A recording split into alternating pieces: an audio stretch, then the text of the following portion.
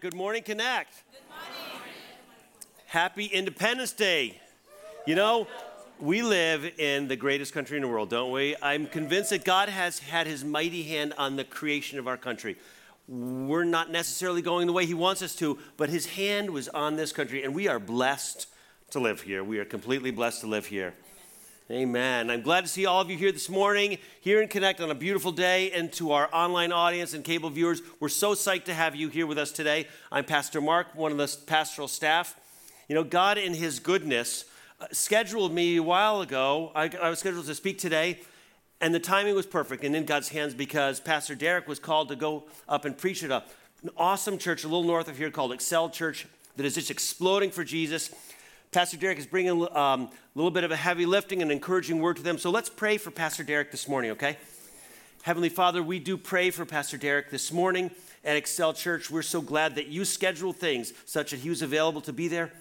Lord, we just thank you for the great and mighty job that church is doing, reaching people for Jesus. We pray that you would be mightily present in that service today and bring glory to your name. And we pray it in Jesus' name. Amen. Amen. So glad to have you here. I love that intro piece. I love the music. I love the artwork. We do a lot of cool things here, huh? That's an in-house production, which is even neater. Even neater, yeah. So we're in this sermon series, What's the Difference? As we look at Christianity in the light of a variety of other religions or religious faiths. And today we are talking about Mormonism and Mormons, which is a really cool subject. It's a great thing. And, you know, as we do it, I think it's appropriate to make a couple things clear. And that is, this is not in any way about Mormon bashing or Mormonism bashing. Instead, we're just looking to expand our theological understanding a little bit. You know, because we can say all sorts of genuinely great things about Mormons. You know, Mormons I know, they are really nice people. They're super nice people. They have a well-deserved reputation for being solid, moral, trustworthy people. You know, if I had to choose somebody for a neighbor, I might well choose a Mormon because I know they're going to be there when the chips are down. They are just super nice people. Mormons have a serious devotion to God, or at least who they see God to be. A lot of them are so dedicated to their faith that right after college, they will go and spend a couple years on the mission field in some part of the world. If you look online, you can see videos of Mormons opening the envelope, which is receiving their assignment for where they're going, and it's an exciting thing. It's sort of interesting to watch. And lastly, you know, Mormons are not our enemies by any stretch. They are simply people who have been taught a variety of beliefs. Not all those beliefs which are line up with Christianity, with biblical Christianity, but they're really good people. And so I just want to be clear that this is not Mormon bashing. It's really a critique. As your pastors, we want to at times make sure we're shining a bright light on some issues of theology, making sure that you feel equipped from Scripture and from general knowledge to be carrying forth your Christian faith into the culture and the community around us. Because thankfully, we interact with all different sorts of people. God has placed each one of us in different places with different neighbors, with different coworkers. I know that in my life, before I was a pastor, oftentimes I was the only Christian believer in my office. Once in a while I would think, Lord, it'd be really nice to have an office full of Christians. And I'd say, but you know what? These are all people that need Jesus. And I believe that God placed me here. And he's done that for each one of you as well. And so we want to make sure we can carry all this stuff in with us. You know, when I was little, I was sort of a TV junkie, as my wife will say. It's what she hears. And she also says that my mother babied me, but I don't think so. But I used to love watching on TV coming up to Christmas time. They'd have this special with the Mormon Tabernacle Choir appearing live from the big temple in Salt Lake City. And I loved it. I loved this huge throng of voices, and it had the orchestra and this, have you ever seen it? This incredibly massive pipe organ that would create this tremendous sound, and they would sing Christmas carols, and I was young, and I believed in God, whatever that meant. And so I felt like I was one of them, or they were one of me, or whatever. We were sort of all in this together. And that's what I thought when I was a little kid. Several years ago, when we lived in Vermont, I got cajoled into acting as a chaperone on like a 4th or 5th grade bus trip. And I might have even volunteered for it, I'm not sure. But so, and I don't know which is the tougher assignment. Being in a bus full of like 9 and 10-year-olds, or doing what I did, which was intentionally going down and sitting next to a guy I knew who was a Mormon and prepping myself for a spiritual conversation with him. Crazy or not, I did both of them, and I survived, and it was great. But one of the interesting that came, and so we had a very nice conversation for about 15 minutes. And the language that we used was sort of general spiritual language. We talked about the positives about this and about that. And over here on this side, over here. And then I straightened this up and I headed down this path. And after about 15 seconds, he said to me, well, we really believe different things. And then he turned and looked out the window. And I thought to myself, he's right. We do believe different things. And he was gracious enough to try to say it in a nice way, but then made it very clear that he did not want to have the conversation with me any further. And so as we come into this sort of difficult task of talking about Mormonism, I think that what we want to do is create a little foundation, sort of 4 principles, and then following those 4 principles, we will answer 3 general questions, which will allow us to dig deep into Mormonism, okay? Does this make sense? Yeah. Great. The first point is that bringing clarity to something does not make Christians narrow-minded. Bringing clarity does not make us narrow-minded. One of the hallmarks of the 21st century is this sense of the fact that we're supposed to embrace and encourage everything, aren't we? And unless we praise all beliefs and all attitudes and all actions, somehow we as Christians can end up being viewed as narrow-minded bigots. The odd thing about this is that most little kids, most elementary school students, seem to understand that doesn't quite fit together. How can everything be right and how can everything be perfect? Because sometimes things are contradictory. But yet that's what our culture is pushing us to do, is to embrace everything. And one of the parts of that embracing is there's supposed to be this sense that sincerity is good. But what we want to say is sincerity is not a belief. Sincerity is not a belief. And this certainly views the way our culture looks at religion. And oftentimes it gets summarized in a statement that it doesn't matter what somebody believes as long as they're sincere. Now, I sincerely think that's crazy. and if you talk to Muslims or Jews, they will say the same thing. No, sincerity is not a benchmark of where truth is. Sincerity may be an attitude, but it's not where truth springs from. If I go to a doctor and I have a rash, and the doctor says to me, you have Lyme disease, I don't say to him, who are you to judge? Because I'm trusting his medical training. I might say, so what are the symptoms that cause you to conclude that I have Lyme disease? And he'll quickly tell me how he's been able to come about that diagnosis. But now suppose a person that I'm talking to believes that sincerity is the most important part of spiritual belief. And I say, well, because of this or that, I don't think they're a Christian. And they say, well, who are you to judge? The next question is, am I going to be able and equipped to respond to that critique that's been offered me? Because perhaps it's a fair critique. But I think that we can equip ourselves to look at that very thing for 2 reasons. And the primary reason being is that we need to understand that we have to hold shared definitions. Because so oftentimes when we have spiritual conversations with people, we use these general words, not knowing if people are meaning the same things that we are. They may be thinking, for instance, that a Christian means somebody who believes in God and who lives by the golden rule of treating others like you want to be treated. That person may have no biblical knowledge. They may never read their Bible, may never attend church. But our culture of our country suggests that we're all Christians. So they say, yeah, well, I'm a Christian. But we say stuff, well, but actually I believe this and this and this. And so, no, I see that we're not on the same level playing field because we have different definitions for the same word. There's some recent polling information that bears this point out. The Gallup polling organization, this big national group, you've probably heard of them, back in December, a year and a half ago, they did a survey of 175,000 Americans trying to determine spiritual beliefs. And in the process of that, they allowed people to self-identify where they stood spiritually. And in the process, 75% of Americans labeled themselves as Christians. There is a Christian polling organization that spun off of Gallup, and their name is the Barna Group. And they, several months later, went and did their own polling of a little smaller subset of people. And rather than letting people self-identify into categories, instead they asked questions about behavior and thought. And from those answers, then the Barna Group was going to plug people into different categories. In the process of doing that, the Barna Group discovered that at least half of Americans are what they would consider to be post-Christian. They were no longer Christian believers by any sense. And it had to do with comments that they made. Those people said things like, they disagreed that faith is important in their lives.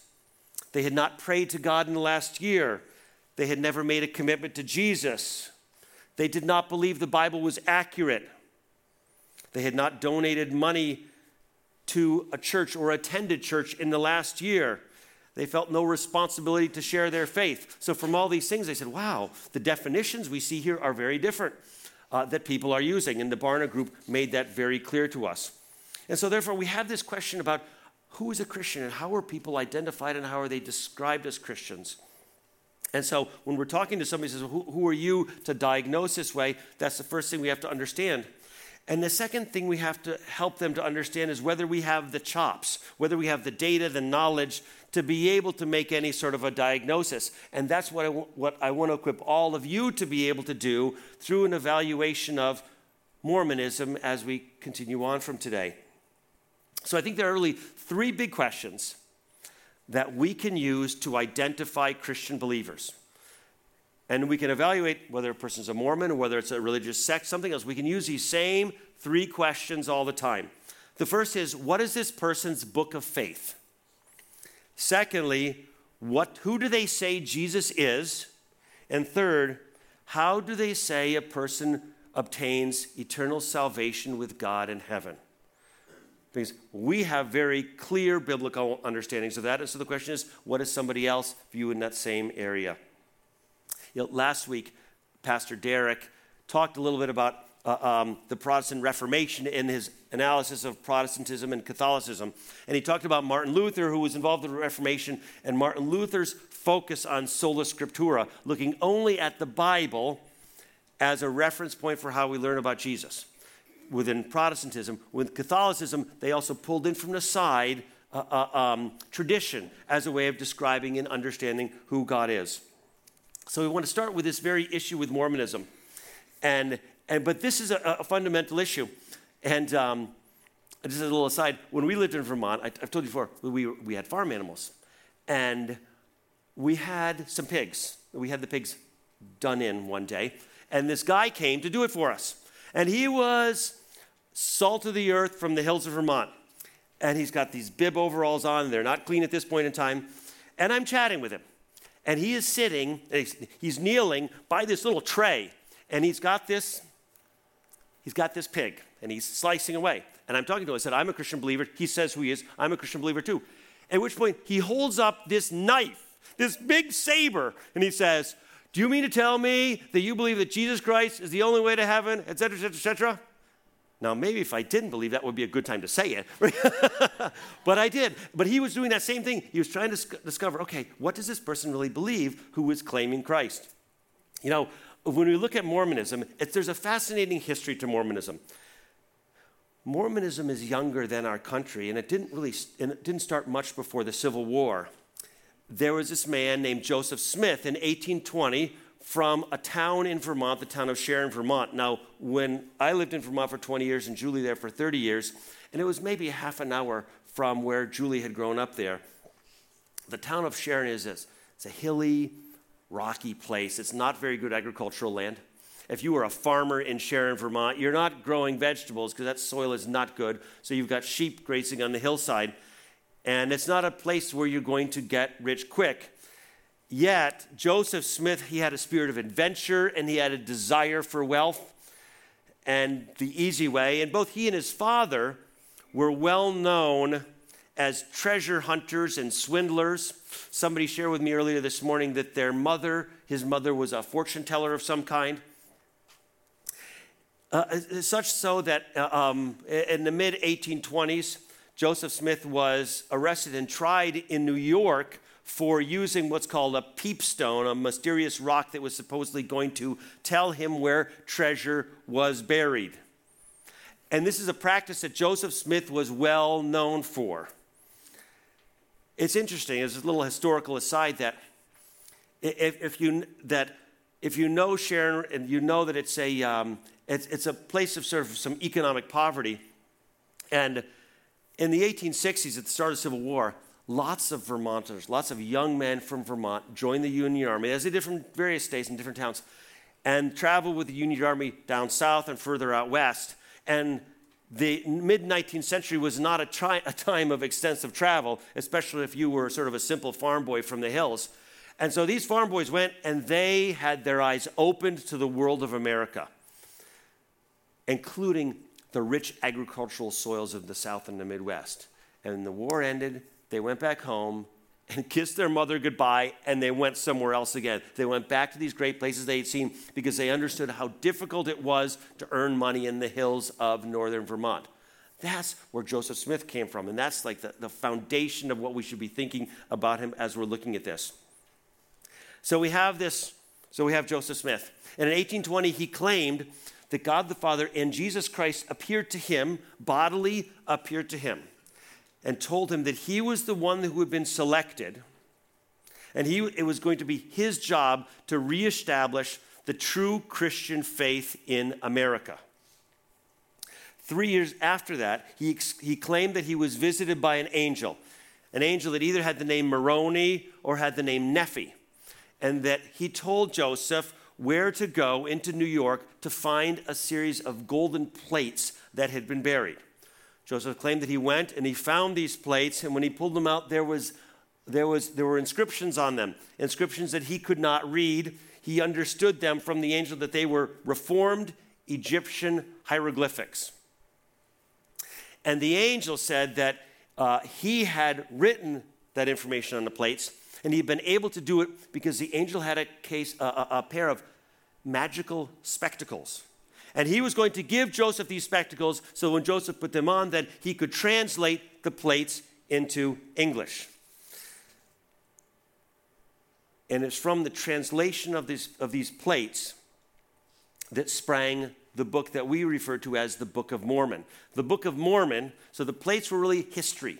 The plates were history of early America before any of the settling of America that we think of, and talked about two ancient civilizations who both traveled and settled in America. The first civilization was completely wiped out, and the second civilization became American Indians.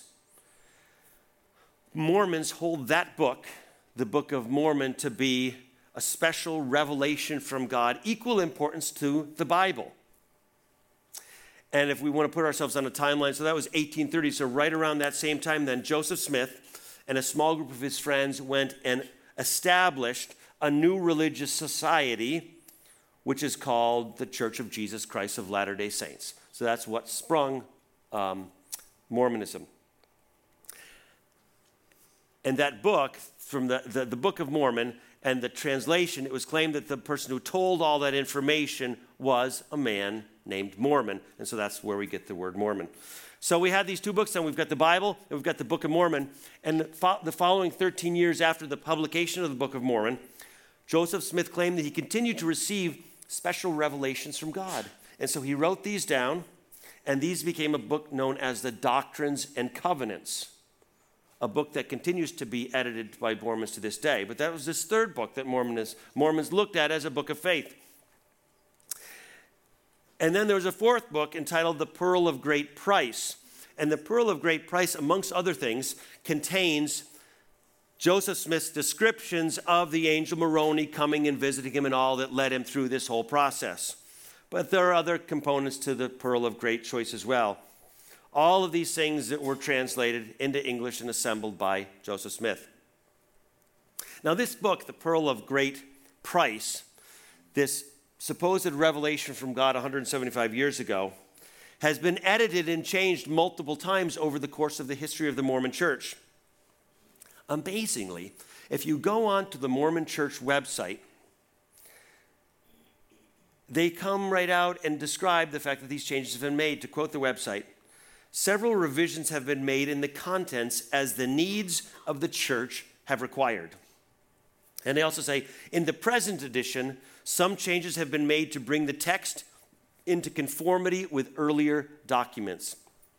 So we see this shift over time about the content of this book that is one of their principal books of faith of Mormonism. You know, the Bible teaches us there are two kinds of revelation that God has given us. The first is general revelation, which is about God's existence through nature. Romans 1:20 states, "For since the creation of the world, God's invisible qualities, his eternal power and divine nature, have been clearly seen, being understood from what has been made, so that people are without excuse." In other words, God's saying, from nature, you know that my existence and my character is real. That's general revelation available to all people, wherever you are in the world. You don't have to be able to read, nothing. You know of God's existence simply by nature. The second kind of revelation that we know from is special revelation, which is the Bible, which is God's word. The beginning of 2 Timothy 3:16 says, all scripture is God-breathed, meaning it comes straight from God. It proceeds from God's mouth. And Revelation chapter 22 makes it clear that we should neither add nor subtract any words from the Bible, because it is God's full revelation for us. So that's why Christian believers look at the Bible as the only source of revelation from God. There's nothing more. Mormons will typically tell us that they agree with the Bible, but that as Christians, we just don't know all the truth like they do, because we don't read their other 3 books of Revelation. Billy Graham, the great evangelist, was well known for when he was doing his crusades, he would constantly preface sections he was going to say by saying, the Bible says, he would say something. The Bible says, he would say something. Because every time he wanted to be constantly referring people back to the Bible, because that was the big single source of truth. You know, for Mormons, in addition to having these 4 books that provide them theology, they also get revelation from what they call prophets. And these prophets speak actually with greater authority than those 4 written words. Mormon prophets include all former presidents of the Mormon Church, including the current president, and some people will say it also includes what is essentially their board of directors. And so these prophets have when we think of Old Testament prophets, that they are speaking with revealed wisdom from God. They claim that these prophets speak with God's special revelation. In 1980, their then president, so 35 years ago, President Ezra Taft of the Mormon Church stated, prophets are above Scripture, and the living prophet is more vital to us than the standard works, meaning the 4 books. And the living prophet is more important to us than a dead prophet, like Moses or David or Isaiah. So I can't stress for you the fundamental and the huge differences that this suggests between Mormonism and Christianity, and why we can't consider Mormons to be Christians. But here's an interesting thing. I'm told that 90% of Mormons consider themselves to be Christians. Why is that? Because they read the Bible, because they believe in Jesus. They believe that Jesus died on the cross. So they share this portion of a belief set with us, so as far as they're concerned, they're Christians. When we take a step back and shine a light in there, we say, yes, but you do all these other things too. Again, it's just like the unchurched populace of this country, 75% of whom view themselves as Christians, just because we're in a Christian culture. Okay, so I just want to make clear. So, and if you come from a Mormon background, if you currently are Mormon, I just want to make that piece clear to you, that it's not that we're disparaging what you're thinking. We just want you to expand and understand more about what it is that you've heard. These 4 books within the Mormon faith are full of contradictions, which is an historical artifact, really, because Mormonism was founded in the age of writing and printing presses, etc. already. Everything that Joseph Smith and later prophets and presidents said was all recorded for us. And they quickly saw that there were pieces that were out of place that didn't match up, and so there's been this continual effort within the church to merge everything together in a way that makes sense. And there are even books that are written from outside the church shining a light on these contradictions within Mormon faith. As an almost entertaining aside, I want to tell you 9 things that Mormons hold to be true. And when I describe these things to you, I'm not saying these things in a mocking sort of way, but I'm wanting you to understand the distinctions between Christianity and Mormonism. And each of these pieces, we could look to the scripture for a conflicting statement of truth. So the Mormon church believes that the universe is governed by a head God and his council, all of whom worked together to create mankind. Secondly, Mormons believe that God has goddess wives. They believe that God is named Elohim, and he lives with his many wives on a planet near the star named Kolob, K-O-L-O-B. It's there that God and his wives produce billions of spirit children who need human bodies to go into. We can relate this just easily for us all. My wife and I, we have a big family, but we're not Mormons. A lot of Mormon families, they have big families, right? You know why? Because they believe there are these spirit children that are floating around out there who need human bodies to come into. So they need to have children so those spirit bodies can come into them. That's why Mormon families are so big. 5, Mormons believe there are many gods. Mormons believe that Jesus and Lucifer, or otherwise Jesus and Satan, are brothers. Mormons believe that Mary was not a virgin. Mormons believe that African Americans are cursed and inferior and lack the full blessing of God. And Mormons believe that if people live well as Mormons, after this life they will become gods themselves. Not a person in the presence of Jesus, but a god themselves. As I said, each of these statements is in direct contradiction to Scripture. And they're gathering this through all these different books and these prophets that Mormonism rely on as their sources of faith. If a person's understanding of truth spiritually comes from a variety of sources rather than just the Bible, as Christians we should be saying, time out. Because as Christians we believe just this one book. So that's his first big question. What are the books that Mormons look to for their source of faith? Our second question is, who do Mormons say Jesus is? Now, I gave you this brief reference that Mormons believe that Jesus and Lucifer were brothers, which is in direct contrast, of course, to the beginning of the book of John, where we read about Jesus and John the Baptist and what John is saying about Jesus. First 3 verses read, "In the beginning was the Word," with a capital D, which is referring to Jesus. "In the beginning was the Word, and the Word was with God, and the Word was God. He was with God in the beginning. Through him all things were made. Without him nothing was made that has been made." The Bible teaches that Jesus is eternal, that he is God, and that Jesus did the creating. Mormons don't believe that. We believe that Jesus was first, and the angelic forces were all created later. Jesus and Satan are not on par. Satan was one of the created beings. If we fast forward, which I love, to Revelation chapter 22, and the battle of Armageddon is coming, and we see this mighty, innumerable army has gathered together to fight against God's children, what happens then? The text says, "And then God rained down fire from earth and destroyed them." Because the dichotomy in their power is so great. This is God, and this is the rest of creation. Jesus and Satan are not brothers, and they are not on the same plane at all. Mormons believe that based on their multiple books and their prophets, that the council of gods had met and decided to build planet Earth as a place where the spirit children could go get their mortal bodies. But they would need to learn to distinguish between good and evil. So somebody needed to be sent to Earth to teach good and evil. And both Jesus and Lucifer wanted that job. Jesus was selected, and that made Lucifer irate. So he gathered a third of the rest of the angels, and they went to war against Jesus on earth. That's what Mormons believe.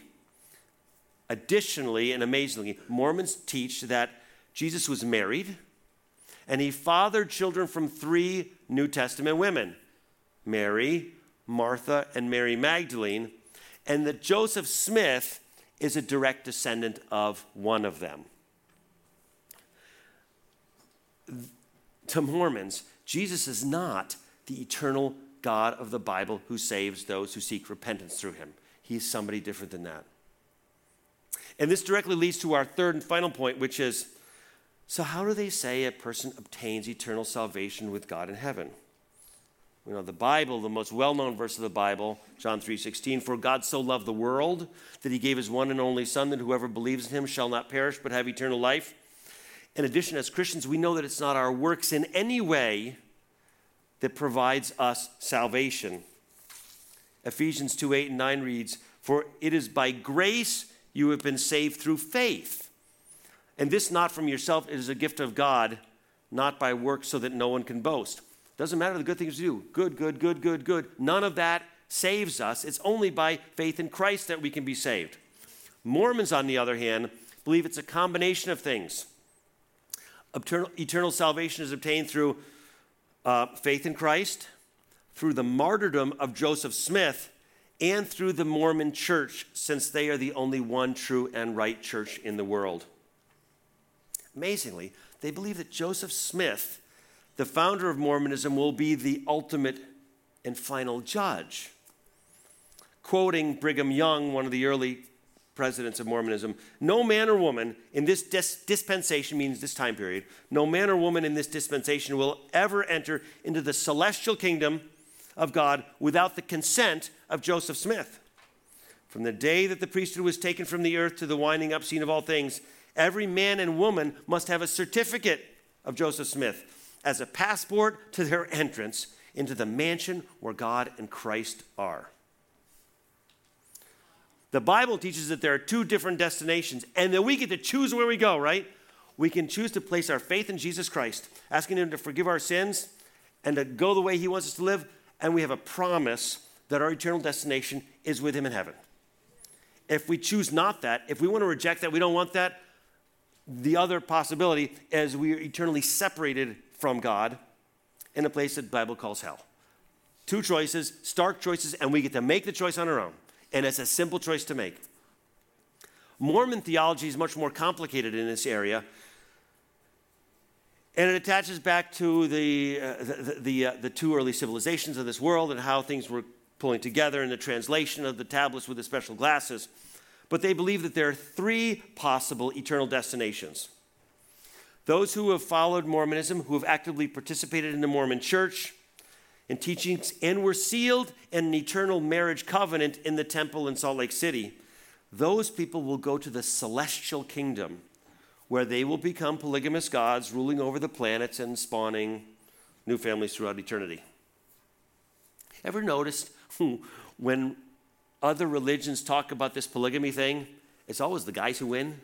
You know, I always think to myself, if I was a woman, how would I feel about this? Oh, yeah, it's polygamy. It's like, no, it's always the guys who win, right? And so, but that's what they say. So that's the celestial kingdom, if you've been a good Mormon and have done these things. Nominal Mormons, or other people who are good people and live by the Ten Commandments, which would include us, we will get to go to a good place, but not quite as good, and that place is called the terrestrial kingdom. Thirdly, most of humanity, those who have done wrong, those who are not good, not followed the Ten Commandments, will go to a place of punishment called the telestial kingdom. Mormon belief about eternity is radically different than Christianity. As I said, most Mormons view themselves as Christians, and they want to be accepted into the sort of American mainstream as though they are part of the Christian church, and they are perfectly willing to allow other people to define them as Christians. Although, as I described my earlier bus trip with Brian, he understood, and he was sort of high up in the church in Vermont, he understood quite distinctly that he and I did not believe the same things, that his set of beliefs was different. When we get all these things together, we package them all together, and we take a step back and evaluate Mormonism in the light of Scripture and the things that Mormons claim, we can actually get ourselves quite quickly to a point where we label Mormonism as a cult which is a reference to how they stand in terms of biblical Christianity. Because there are 6 things really that Mormonism does. Mormonism humanizes God. It deifies man. It minimizes sin. It alters Scripture. It uses different definitions to define words that we know. And they consider themselves to be the only true church. So where do we go with this? The first thing we say is that, you know what? Mormons need Jesus. They need the Jesus of the Bible. Not a Jesus who's been sort of adulterated by a whole bunch of stuff orbiting around. Just the plain and simple Jesus of the Bible. You know, such a blessing. God makes it easy, doesn't he? He's clear. God didn't make Christianity and Jesus to be a complicated thing. He made it to be super easy. Just like other people we know who don't know Jesus, there are a lot of Mormons that need to be clarified who Jesus is so they can step in close to that great relationship. You know, maybe that you find yourself, that you have a Mormon as a next door neighbor, that you work with Mormons, that you interact with them on a regular basis. And so hopefully through this, God is equipping you to be able to talk to them a little more carefully, with a little more level of detail or data so that you can help them to understand why the Jesus that they're worshiping is not really the Jesus that lines up in the Bible. And Jesus says, Jesus is a big tent. He wants everybody just to come in and embrace him for who he is. And I'll say one more thing for anybody listening who is a Mormon. And I get this piece, that it's scary for you to think about leaving the Mormon church because you have a tremendous sense of family and community in your church, don't you? And you might be thinking, I want that Jesus, but I want this other package over here of community. I just want you to know that this package of community is available over here as well. In this church and a lot of other churches, where there is a great sense of community, of love, of friendship, and fellowship, and family. And so don't let that prevent you from stepping in closer to Jesus. Let's stand and pray. And we're going to pray for 2 things. We'll pray for those who for Mormons and Mormonism around us. And then I'll also give you a chance to respond. You may have heard something about Jesus this morning that you are not familiar with. You're saying, wow, I never realized it would be that easy for me to step closer to Jesus than it is. So let's bow our heads and pray. First, we're going to pray for Mormons. Heavenly Father, we thank you for placing us around, scattering us through towns, villages, different places of work, different social circles. And Lord, we pray for those around us who are Mormons, who we know can have a much richer and clear and more rightly relationship with Jesus. Lord, we pray that you would work on their hearts and open them, take the scales off their eyes and open them to the truth of Jesus. Help them to set aside all this other stuff that entangles them.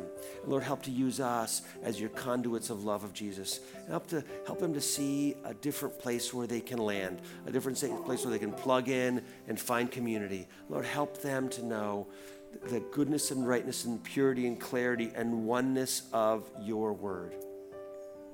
And while all heads are bowed and all eyes are closed, if you're here this morning or if you're listening online and you don't know Jesus as your Savior, I want to welcome you into him because it's so easy and so good and so right. And you have the promise of Jesus walking with you in this life, which is not always easy. And you also have the promise of a great eternity with him in heaven. All you have to say is a simple prayer of asking him to forgive your sins and helping you to go the right way. And if that's something that you want this morning, I just ask you to slip up your hand good and high so I can see it through these bright lights. Slip up your hand good and high. Thank you, thank you, thank you, thank you, thank you. I see your hands. That's so awesome. You know, the Bible tells us the angels in heaven rejoicing. Thousands of angels are rejoicing in heaven when one person gives their life to Christ. I thank you so much for raising your hands this morning. So let's church, let's all pray together these just some simple words. It's not the words that are important, it's the attitude of our hearts. Let's just pray together. Heavenly Father, thank you for sending Jesus down to live here on earth with us. I know he died on the cross for me.